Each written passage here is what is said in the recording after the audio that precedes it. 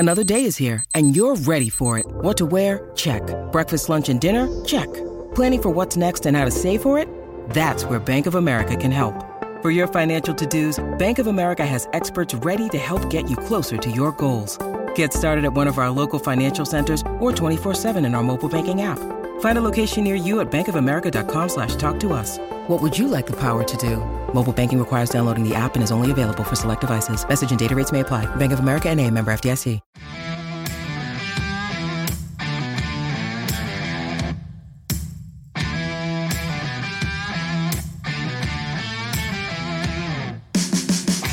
It's time for the VolQuest Mailbag Podcast, answering your questions from the General's quarters every week, right here on VolQuest. Hey everybody, welcome into the VolQuest Mailbag Podcast here on this Thursday morning. I'm Eric Kane alongside Brent Hubbs, Rob Lewis sliding on in here, Austin Price. Got plenty of things to get into. We're checking the mailbag today, but first, remember guys, $29.95, the deal until kickoff, $29.95, a VolQuest.com subscription up until kickoff, so go ahead and take advantage of that and continue to grow the family over on the General's quarters. Was that a Chris Collinsworth slide in by Rob Lewis there? Was that what he was pulling off? That he what it looked like? Did he come sliding that way? That was pretty impressive. Pretty impressive. Gonna start being the new thing here on the VolQuest pods every Tuesday and Thursday. Let's start with Zeusify. What are you most looking forward to seeing in spring practice besides Nico, Austin?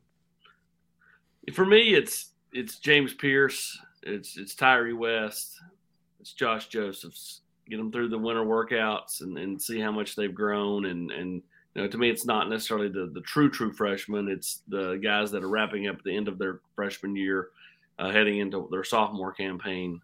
For me, you know, that's kind of what I'm looking forward most to. And then maybe John Campbell. You know, I mean, Tennessee's play is going to be dictated by the offensive line play, by the tackle play, and you know, we've not seen him live. Yeah, I mean, I guess for me, it's more about what you hear about practice because I'm unfortunately we probably won't get to watch near as much as we'd like to get to watch. But for me, Rob, it's the transfers because I think when you look at who they have brought in, they really targeted some guys to fill some very clear holes, whereas other transfer years, it was trying to build roster depth, right? But you bring in John Campbell to play. You bring in McCassels, the tight end, because he's got to play. So for me, it's a lot about what those transfers look like because Tennessee's banking on some real plug-and-play situations there with those guys. Yeah, I mean, at linebacker in particular, that's a big one. And for me, it's maybe just the defensive backfield in its entirety. I mean, do any of the freshman corners, do they have a legit shot to play? Is there really going to be competition at safety, or is it going to be, you know, plug and play the veterans, you know, from last year? So just defensive backfield, they're bringing in, you know, some exciting talent. They have some younger guys on the roster, like, you know, like Christian Charles. Does he find a home at safety? Just in general. The two deep in the defensive backfield, corner and safety, is that legit competition? Do the young guys have a chance? The safety position would not be plug and play; it would be mud and play. AP, come on, AP. I mean, but Eric, this spring feels different because they're there's an establishment there, right? They've got a lot of established players. It doesn't feel like 10 of them are going to be, you know, in a sling or on crutches, you know, rehabbing from surgery like we saw last year in the defensive backs. So that there is some more targeted things, and it feels like this spring is going to have a higher level of competition to it for playing time or for spots or pecking order, if you will, than maybe the first couple of springs did. Yeah, no doubt. I mean, there are some position groups that are up for grabs, no doubt. Offensive tackle. Again, everybody says it's going to be John Campbell. That's why you went out and got him, but you know, nothing's given. You got to come in here and, you know, get this offense down, get this tempo down. Look at the safety position you guys mentioned, the cornerback position, some of these other spots, those rotational spots on the defensive line. I mean, there are some spots up for grabs, no doubt. And, you know, for two, I got two. One would be the safety spots. You know, where is Danico Slaughter? Who is practicing at safety? Is Slaughter there? Is Christian Charles there? Is Wesley Walker there? I mean, who's practicing at safety? And then my other one would be those mid-year linebacker, you know, enrollees, those three guys. I'm excited to see kind of if there's any talk, any chatter about them. Squirrel White was the name that was mentioned a ton last spring, and it turned out that he did some things in the fall, and so I'll be intrigued to see what that looks like. You're excited to see if Arion Carter is a young Eric Kane. The dream should aspire higher than that. Let me Speaking of mud and blood. Yeah. Yeah. I mean, is there any doubt that to you guys that Danico Slaughter should not be at corner? Am I the only one that thinks that that's like a lay down? I know it's not, but am I the only one that thinks that should be a lay down, that he's a coverage guy? I don't think it should be a laydown, Brent, because I think he was the best cornerback they had last year, and I know he might be better at safety. He should be a corner. I mean, he should be a laydown to be a corner. Oh, okay, yeah. Safety. I mean, like, to me, like, he should be like, you're the starter on this side. Like, it should be Slaughter Island over there. Like, you go do your thing. Like, I don't understand. I mean, I don't. With where they are with safety and the fact they haven't rotated some guys back there, to me, Danico Slaughter should be like, yeah, I've got no desire to play safety. I know he likes that position, but it's like, I'm good. Leave me out there. AP, that should not be confused with Savage Island, where you just got back from for 2 weeks. I did love someone posting something about Pound Town on the board the other day, and I just laughed. It's a family show. Come on. I read that to my wife. Slaughter Island, the only island I did not visit in the last couple of weeks. Speaking of the secondary, I'm Gator sure you'll Dog. find a way to get there, AP. I'm sure you'll find a way to get to one.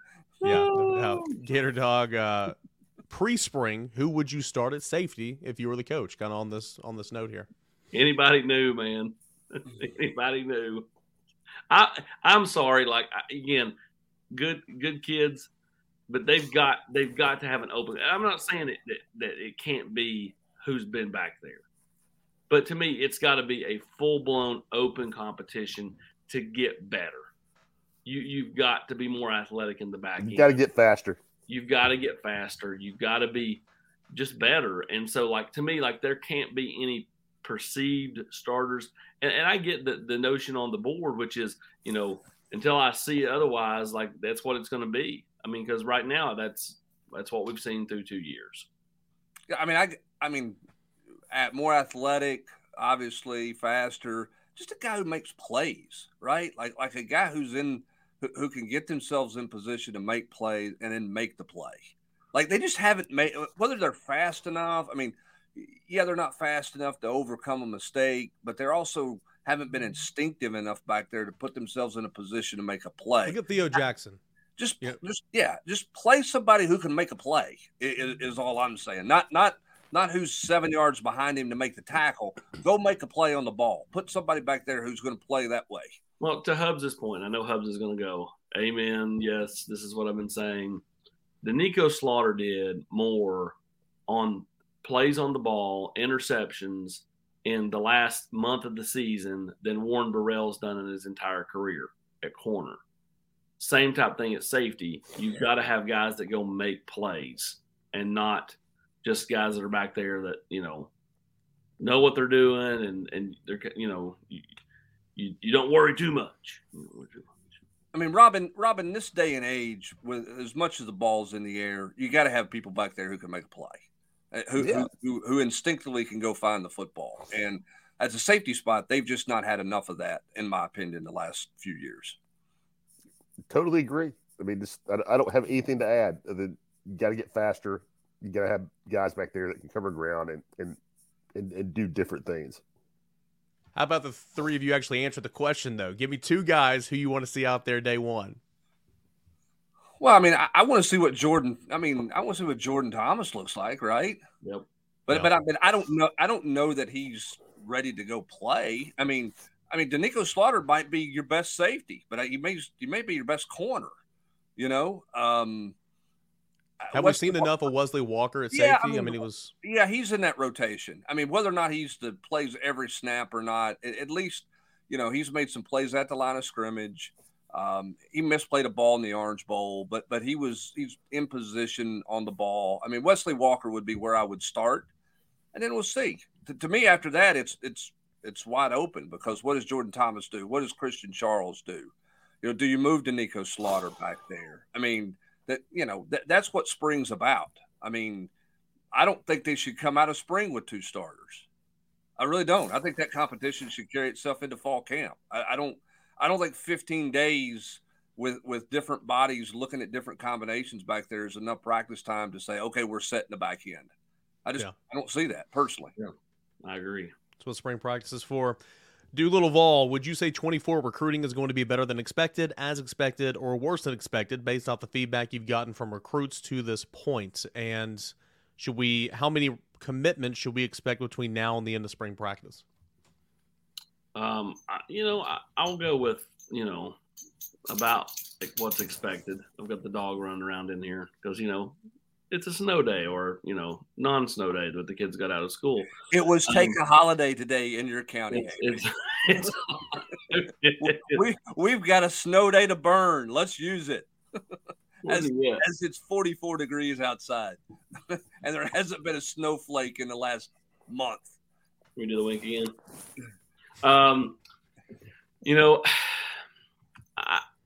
I think it's going to go about what I expected, which is I think they'll have a better class than this past year on the whole. But you're not going to have maybe the star power because you don't have Nico in this class. You're not going to have a quarterback like Nico. But I think you can have a deeper group of players overall. So maybe not I guess just number of 4 stars, I think they'll be greater than this past class. But, I'm not sure that you're sitting there with – multiple 5 stars in this 2024 class. I just think it's going to be deeper. And you're not going to have the number 1 overall recruit in the country to boost your stock. Yeah. There you go. Nashville 94 wants to know, Rob, could we get an update on 23 and 24 basketball recruits? Who's Tennessee pushing for, and if we lead for anyone?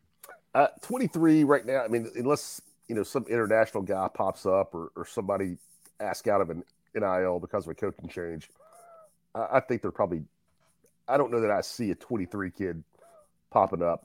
Somebody could appear out of nowhere. 24-wise, Cam Scott from down in South Carolina, probably the guy I would put at the top of the board, number 12 in the On3 rankings. Really nice shooting guard. Been here for an unofficial visit. Tennessee's trying to get him back in February for an official. Juke Harris is a guard from over North Carolina. It's been here a couple times. Ahmad Null is originally from Memphis. He's a point guard. He plays at a prep school up in Philadelphia. He's definitely on the short list. So Tennessee needs to get him on campus. But I would say Cam Scott, Juke Harris, 2 guys that have been here a couple times unofficially. Juke Harris has been here officially. Those are guys I would put at the top of the board. Rob, that was a great answer. I'm sitting over here laughing at Max just peering right over the right shoulder of Austin Price that entire time.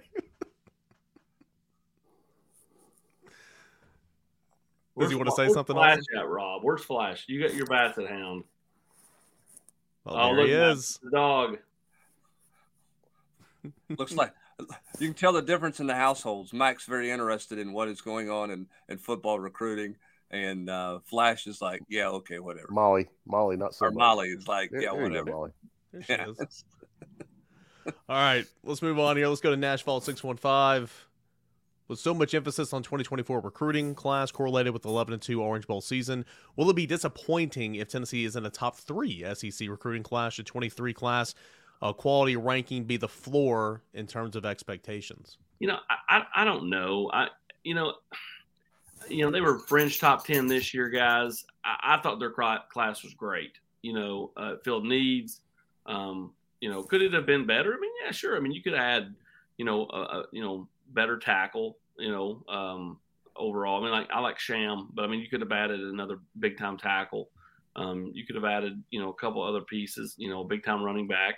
But I mean, again, Tennessee thinks they got a big time running back in Cam Seldon, but Seldon's one of those guys that's kind of a tweener. As far as like, is he a receiver? Is he a running back? He's both. They're going to move him around.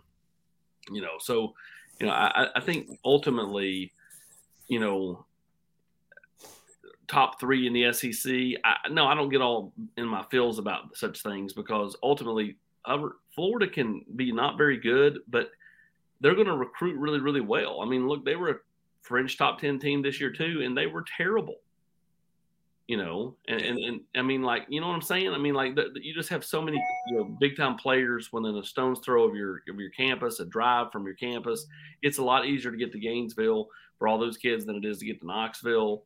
And I know that people don't like hearing those things, but it's just true. I mean, they're always going to recruit well there. So to me, you've got to recruit well enough, and you've got to, fill needs. Again, I get like the premise of what Shannon Terry said, or what Jesse kind of expanded upon with his column. To get past the Georgias and Alabamas, you've got to have, just more and more elite players. But at the end of the day, like, to me, you've got to recruit well enough and develop. You can have great players, and if you don't develop them, it don't matter. Josh Heupel has proven he can develop. Glenn Ellerby's proven he can develop, so on and so forth. Now, if you can get the top-end guys and develop those guys, that's where you take it over the top. So, yeah, you want to get the top-end guys. But, like, to me, like, you don't have to be top 3 in the league or whatever. And I just think that some of that's overblown. Well, I think the reality is where Georgia's at right now is historic, okay? Because Georgia's never been there. Okay? Always been sleeping now, right? Stacking the classes that they're stacking and winning championships. They've not done that. Alabama's the only other school that's been in that conversation. I think if you're in the top 10, top 12, and you can develop and those guys pan out and you don't lose 10 of your signees and all those types of things, then I think you have a chance.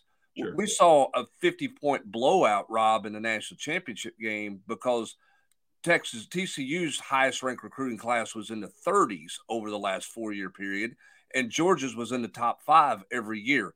That is a large disparity in talent, right? That's a great gap in talent. If you're in the top 10 to number 1, there's I guess a gap there, but the gap is not like a 40-point gap like we saw in the national title game with TCU, where they just didn't have enough talent to compete with Georgia on that stage. But if you're in the top 10 in this league, you're signing a pretty good class. If you're in the top 5 in this league, you're in the top 10 nationally. I mean, to AP's point, Florida should recruit better than Tennessee every year. I would throw LSU in there just because of local talent. Yep. And the way Alabama and Georgia are going right now, I mean, it's like Hubbard said, it's historic. So, I mean, if you can finish 5th in the SEC, I mean, and I'm not trying to concede anything or say Tennessee should always be satisfied with that. Let's talk about the landscape right now. Georgia and Alabama are on a different plane, and LSU and Florida should always be an easy recruiting job. And it's just, at Tennessee, you've got to go find Jamal Lewis, Carl Pickens, Heath Schuler. Who else was in the Rodney's historic class? Fred Weary. Yeah, but Cozy Coleman. But here's the thing at those times. Here's the thing at those times, and I'm not discrediting the accomplishment of getting those guys, and I'm not discrediting the accomplishment of anything Philip Fulmer achieved. Georgia was bad during that stretch. Clemson was bad. Alabama was down. LSU was down. I mean, like, you look around, Georgia should never be bad, ever. With the recruiting soil they have, they should always be in the commit. That's why a lot of people in this league thinks that's the best job in the conference. LSU should never be bad. Like, LSU should look at the Jerry DiNardo, Curly Hallman days of the 90s and go, what in the Sam Hill were we doing? Like, they should not be bad, because of the recruiting bases that they have to deal with. And, those schools were down, and Tennessee took full advantage of it. And Tennessee deserves every bit of credit for that. But Tennessee going 45-5 in the landscape of this league right now, like they did in the 90s, I don't think is a very realistic, attainable goal. That's not to say you can't win a championship, but you're not going to dominate the landscape like you did in that stretch when it was a 2-team league for 4 or 5 years with Florida. And that's what it was. Yeah, I mean, more fertile recruiting grounds. A&M, LSU, Florida, Georgia, Alabama, Auburn, than Tennessee. Like, and that's just facts. And so, you've got to, sell other things. You got to overcome some of those obstacles. Again, Tennessee, Hubbs is right. The discrepancy and the difference between top 2, 3 and top 7 or 9, not a whole lot. And that's I would stick with that. Again, their class, Alabama's class was filthy this year. But like if Tennessee hits on David Hobbs and they hit on Tyree West and they hit on, the pass rushers and the linebackers, Tennessee's class defensively, I'll put it up against right there with just about anybody's. The corners. Yeah, you got to develop them and you got to keep them, right? Because what is December becoming as much as anything else when we're talking about the transfer portal, Eric, right? It's roster management, but it's roster retention. Yep. Can you keep your elite players, your elite talent in your program to the point they get to the field to help you, or do they leave you, right? And that's going to be that's the interesting challenge for coaches moving forward. It's not just getting them, because used to when you got them, nobody was going to take a year off and set out and wait. You had to be pretty miserable to transfer or get run off. Now, hey man, I'm out. I'll take the greener pastures. And that's why your roster retention is going to be such the catchphrase for everybody moving forward because of the portal. We go from Nashville 615 to Nashville Vol 615. Saw Ohio State just released their financial reports for the 2022 year, set a school record for them. Has Tennessee released theirs? Have to imagine this could be a record year for athletic revenue. Yeah, fiscal year for Tennessee is July to July or July to June. So those numbers are not out yet. But, yeah, it's obviously going to be everything's up at Tennessee. Everybody's smiling on campus right now, and with good reason, right? Applications are up. They're building buildings. They're ranked in the polls everywhere, and everybody's getting raises and you're writing checks. So there's not a lot of people walking around with a lot of frowns on their faces on campus right now, but the actual numbers won't be revealed until the fiscal year rolls over. When you need mealtime inspiration, it's worth shopping Kroger, where you'll find over 30,000 mouth-watering choices that excite your inner foodie. And no matter what tasty choice you make, you'll enjoy our everyday low prices, plus extra ways to save, like digital coupons worth over $600 each week. You can also save up to $1 off per gallon at the pump with fuel points. More savings and more inspiring flavors make shopping Kroger worth it every time. Kroger, fresh for everyone. Fuel restrictions apply. Lucky Land Casino, asking people, what's the weirdest place you've gotten lucky? Lucky? In line at the deli, I guess? Aha, in my dentist's office. More than once, actually. Do I have to say? Yes, you do. In the car before my kids' PTA meeting. Really? Yes. Excuse me, what's the weirdest place you've gotten lucky? I never win and tell. Well, there you have it. You can get lucky anywhere, playing at LuckyLandSlots.com. Play for free right now. Are you feeling lucky? No purchase necessary. Void where prohibited by law. 18+. Terms and conditions apply. See website for details. Rob, got a couple of hoops questions for you from Vulcan. For the life of me, I've never understood why teams don't run 4 high and post Zakai's defensive assignment or 5 high and run Zakai Ziegler's man through the lane. Texas is the first team that I've seen even try that. They did it once in the first half successfully. Didn't go back to that until middle of the second half where he tried it twice only. Do you think this is because guards today never learned to post up, or is this a help defense of the Vols that is respected? Seems a mystery to me. I'd run it until the Vols stop it. Yeah, well, I think help defense is a big part of it. But also, I mean, I watch a lot of college basketball. I don't know if the guy posted the question does or not. I don't see a lot of guards posted up. I mean, I don't think it's a skill that a lot of guys have. I mean, watch Tennessee. I mean, you see Josiah do it sometimes, but he's 6'6", 6'7". I mean, he's not your typical guard. So to me, that's just not a skill that a lot of guys have. I mean, in the NBA, yes, but I mean, what there's going to be a million college basketball games on tonight. Watch and see how many times you see a guard get the ball in the low post. It just it doesn't happen much. And Rob, I mean, here's the other thing too. I mean, for that to work, your 5 guy has to be able to drag his defender out there, right? Yes. Which means he's got to have to be able to shoot a jump shot. It's not like the NBA where everybody's positionless, right? Everybody can shoot from the perimeter in the NBA for the most part. So how many teams are they're going to take their post player and leave Zakai or leave a guard by himself in the paint because they're worried about the 5-man on the wing making a 17, 18-foot jump shot? That's just not going to happen very often. In Tennessee, I mean, if it's a small lineup with Olivier at the 5, they're switching everything. Right. I mean, they're not I mean, they're switching 1 through 5, and even if Adu's out there with Josiah at the 4, they're switching 1 through 4. So it's not as easy just to, as some people might think, to say, hey, we're going to take Zakai down on the low block and post up our guard, who really does not have any kind of back to the basket game to begin with. And the only reason we're doing that is because Zakai's 5'7". So I don't think you see a lot of, college guards that have Kevin McHale's post moves. All right, Rob, finish the sentence. Vols basketball is best when these 3 players play the most minutes. Zakai, Santiago, Josiah.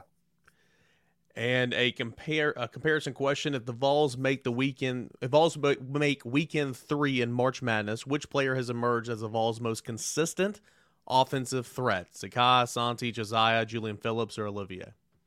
I don't think anything is going to change much. I mean, they got 5 guys that can score, roughly double digits. I mean, I don't think you're going to see one guy. I mean, Santi's the leading scorer right now in SEC play, around 12 points a game.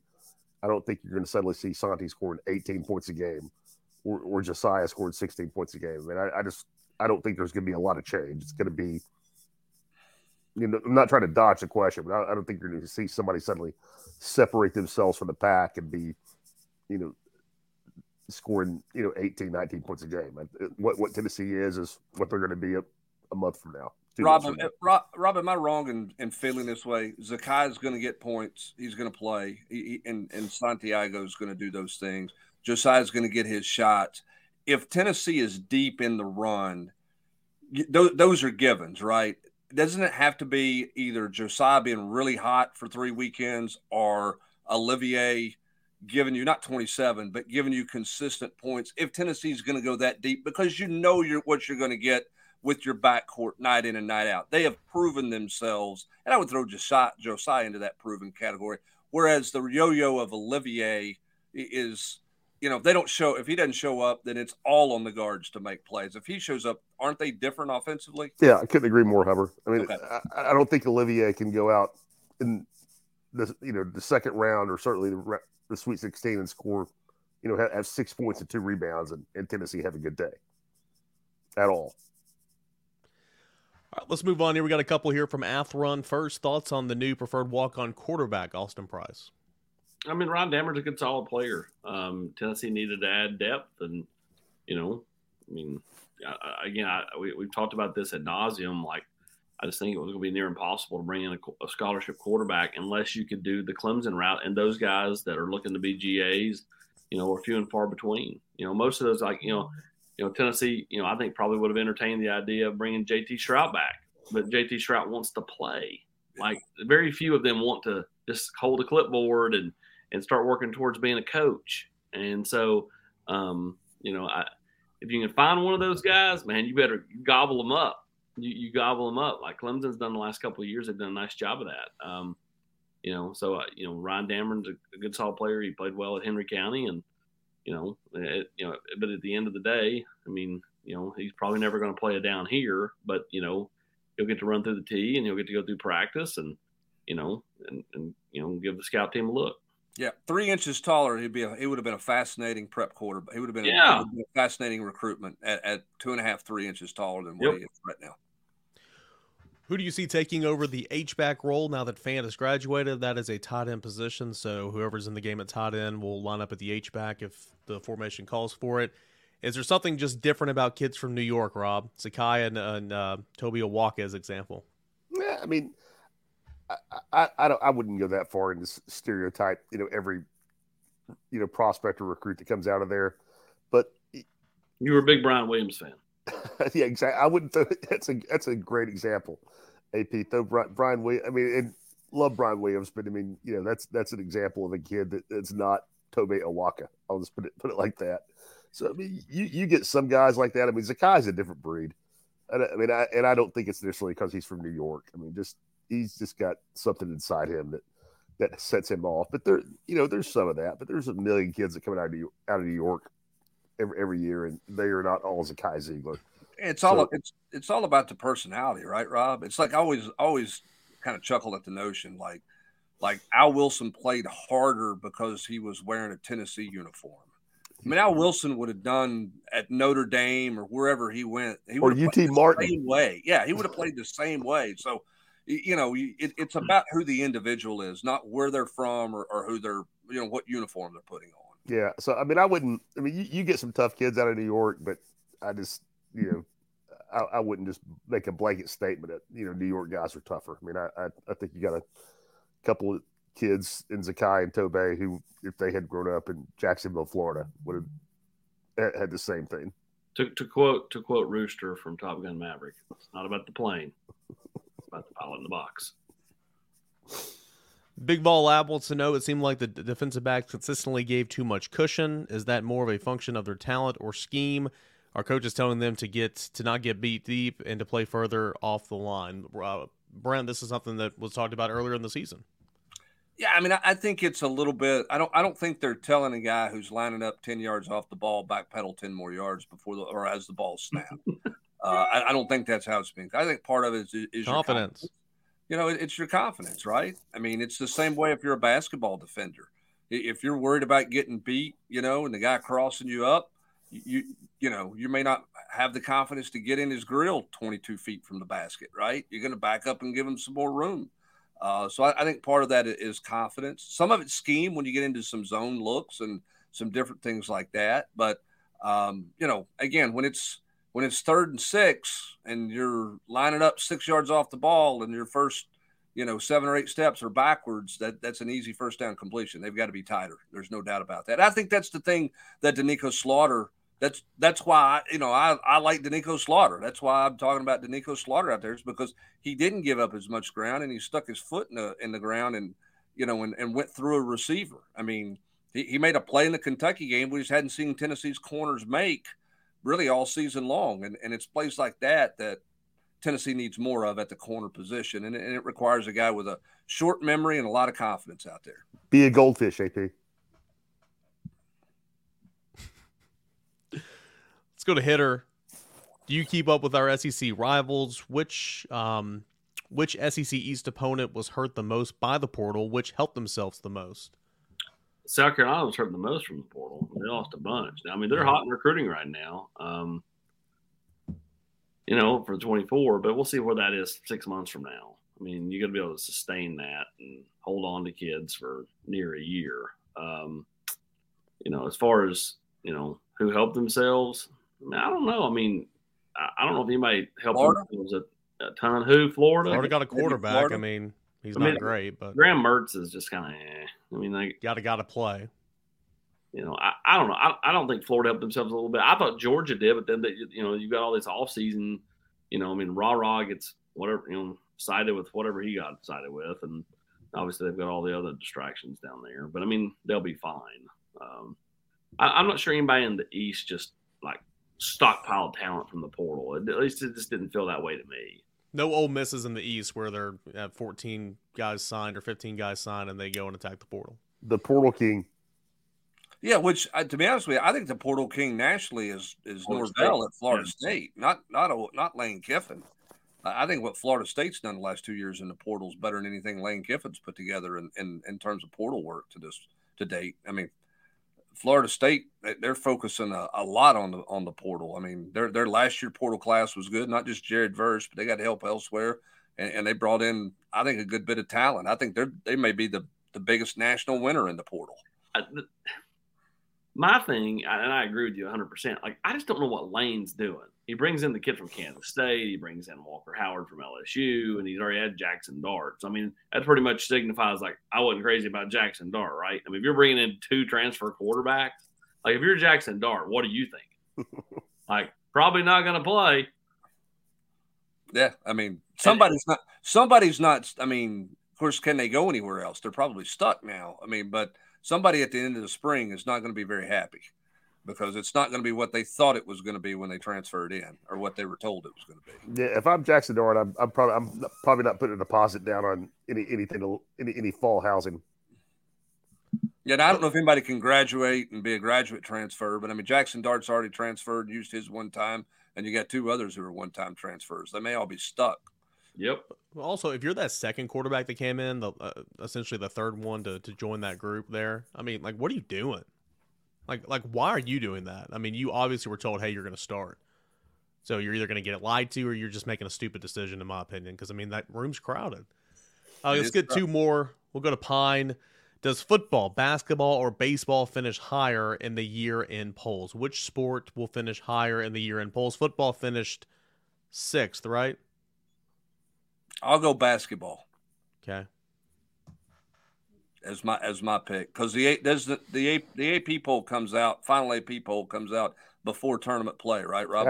After the conference tournament, because Tennessee finished 4th or 5th. Yeah, so I'll take basketball for that reason.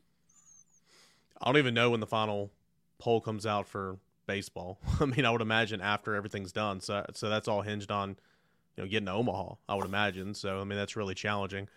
For that reason alone, I think Tennessee can get to Omaha, but, it's tough. I'll go basketball as well. I think the final poll comes out before the NCAA tournament begins in baseball. I mean, it might. I've never covered it because in terms of the beat.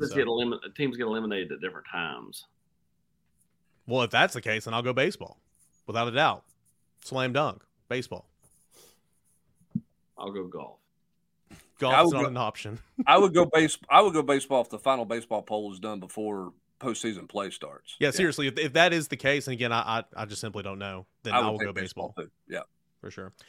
All right, last one. We've had one the last couple of shows, and this is again from Mr. Rocky Top Rowdy. I couldn't remember any of you guys watch The Office at all, or is that just me and Grant? That's not me. No. Well, second week in a row, we don't have anybody on here to help me out here, but Mr. Rocky Top Rowdy says Brent is David Wallace. I can see that. This one I love. AP is Dwight, not because Dwight's crazy, but because he's really good at his job and he's the right-hand man. That makes sense. Rob is Oscar. I think Rob is more a Creed, in my opinion. Grant is Stanley, which I think makes so much sense because Stanley never talks and he's just a smart aleck, and I think that's kind of spot on. Says that I am Daryl. I'm not sure I get that one. And then Matt is Clark and Pete, which are the two young new guys, and very much on par with the Luke and Leia kids reference from How I Met Your Mother. Honorable mention, this is actually a really good one. Jesse is Todd Packer. He shows up, wrecks the site, and leaves. That's the best one right there. Gator dog. Bonus question. Rob, how many carton of eggs is Eric Kane worth in a trade? I don't really. I'm aware just from like scrolling through Twitter that eggs are apparently expensive, but I've got no real world experience of that. 3 cartons, 4 carton of eggs. Now, are these? Here's the thing: we have our own chickens on the farm, so we have our own eggs. So we're not in the marketplace for eggs. So at this point, to me, that tractor tire though, hey, Eric Kane's value in eggs is very debatable at this point. We have oh, got to love it. All right, you know what, AP? Though he goes to so many restaurants where there's chickens walking around. That he cats, dogs. That was man. Like again, like my kids have watched Moana, so I always see the little chicken around in Moana. Hey. But like I didn't realize that was such a thing in Hawaii. I mean, there were thousands and thousands of them just walking around, like whether it be like in the parking lot, at a convenience store, or just walking out of the woods. Like you'd be walking through like the jungle and there'd just be this random rooster. And I'm like, if we have a shortage, man, I know where Chick-fil-A and Zaxby's are coming to. Well, I went out to eat a couple of times in Mexico and did not have a similar experience to Johnny Boston's whatsoever. I was a little disappointed. Had no live animals while walking through. Let's tell that story. At the point in time you're eating your hamburger. So we let Kane pick the. Again, AP will say it. I'll provide context. Go ahead. We let Kane pick the place to eat the first day down in Miami. And the first place we went, didn't come up to snuff, so we left. And like, hey, we think about this. Sounds good. We pull up, and it looked like we're going to eat at the Cotton Eye Joe. Just kind of how you like parked. The building was shaped similarly. We walk in. There's this guy at the bar. This is like middle of the day. I called it like the restaurant version of like the casino in Vegas Vacation, where they're like, playing like 21 and, which hand and all that stuff. and like there's a guy at the bar and there's a cat wrapped around his neck. There's like little dogs walking around and cats like walking around. And AP is sending me pictures of animals walking around the restaurant this whole time. And I am just riding Kane at this point. At this point, I would have given him away for free. There wouldn't have been a trade for some eggs. So I'm sitting there, and it's like a little circle table, and I'm furthest away from where this woman walks up, holding the cat, while Eric and Brent, she walks up in between them, and their food has just arrived, and she's holding this cat, and I was like, dude, I'm telling you, it was one of the most bizarre scenes I've ever seen in my life. I shut down after that. I mean, I was planting my flag on the ground. I was defending it. I was pissed after that. I was like, it was Subway and Chick-fil-A the rest of the week. It was that Monday or whatever, and we had done stuff that morning and gone to practice and all that. And it's like 2:00, and Austin's bitching about trying to eat. So I'm just like, all right, we're trying to find something. We go in there, and I'm like, oh, this does not look good. And Brent's like, let's check it out. It looks good. Let's sit down. Let's eat. Brent was all about it just because of the experience. Until he saw the food, and then, or not the food, but the animals. And then he kind of got a little queasy. Now, I'll say food was good, though. Agree, the food was good. Yeah. The food was good. Rob, here's the best part of that. The first building we saw, we got like 3 blocks away from it. AP was out. He was out before we ever saw the parking lot, before we ever saw like if there was a door there. The building, it was like an old White Castle restaurant. Yes, it was. Right? AP was done. He had checked out of that. We're not eating here. This is not going to work. And so it was time to eat. It's 3:00 in the afternoon. So I walked in. I asked the lady, we're the only people in there. Y'all serve lunch? She's like, sure. I'm like, all right, let's have at it. And then, it was a little bit raining outside, and here come the animals 2 by 2, just making their way through the bar. Some of the animals, like Max, got up on stage. I thought they were going to perform at one point. And then when that lady comes over there and goes, hey, do you like my cat? And it was she was high. Eric was done. And the one waitress started yelling at her to put the cat down. She was cracked out on like 10 different things. I'm like, lady, move. Scene. I mean, it was a total Seinfeld scene. I've been to many different dive bars. I've been to many different sketchy appearances, but that was fine up until we saw the livestock in there. And Eric got him a bottle koozie out of it, though. I did. Yeah, when the random lady asked Eric if he liked her cat, I was out. So was I. It was not great. All right, it only went up from there. We ate pretty well the rest of the week. I'll say that. Appreciate you guys for sitting through that story and hanging out with us here on the VolQuest Mailbag Podcast. Thanks so much for the questions. We'll do it again next week. It's every Thursday right here on the show or right here on the site. If you haven't already, like this video and subscribe to the channel on YouTube. Please and thank you. And don't forget, $29.95. It's a good deal for now until kickoff. VolQuest.com subscription, $29.95. And you can join the community over at VolQuest.com. For Brent Hubbs, Max, Austin Price, Rob Lewis, and the cat at Boston Johnny's, Johnny Boston's, I'm Eric Kane. Appreciate you guys, and have a great rest of your Thursday, everybody. You've been listening to the VolQuest Mailbag Podcast every week right here on VolQuest.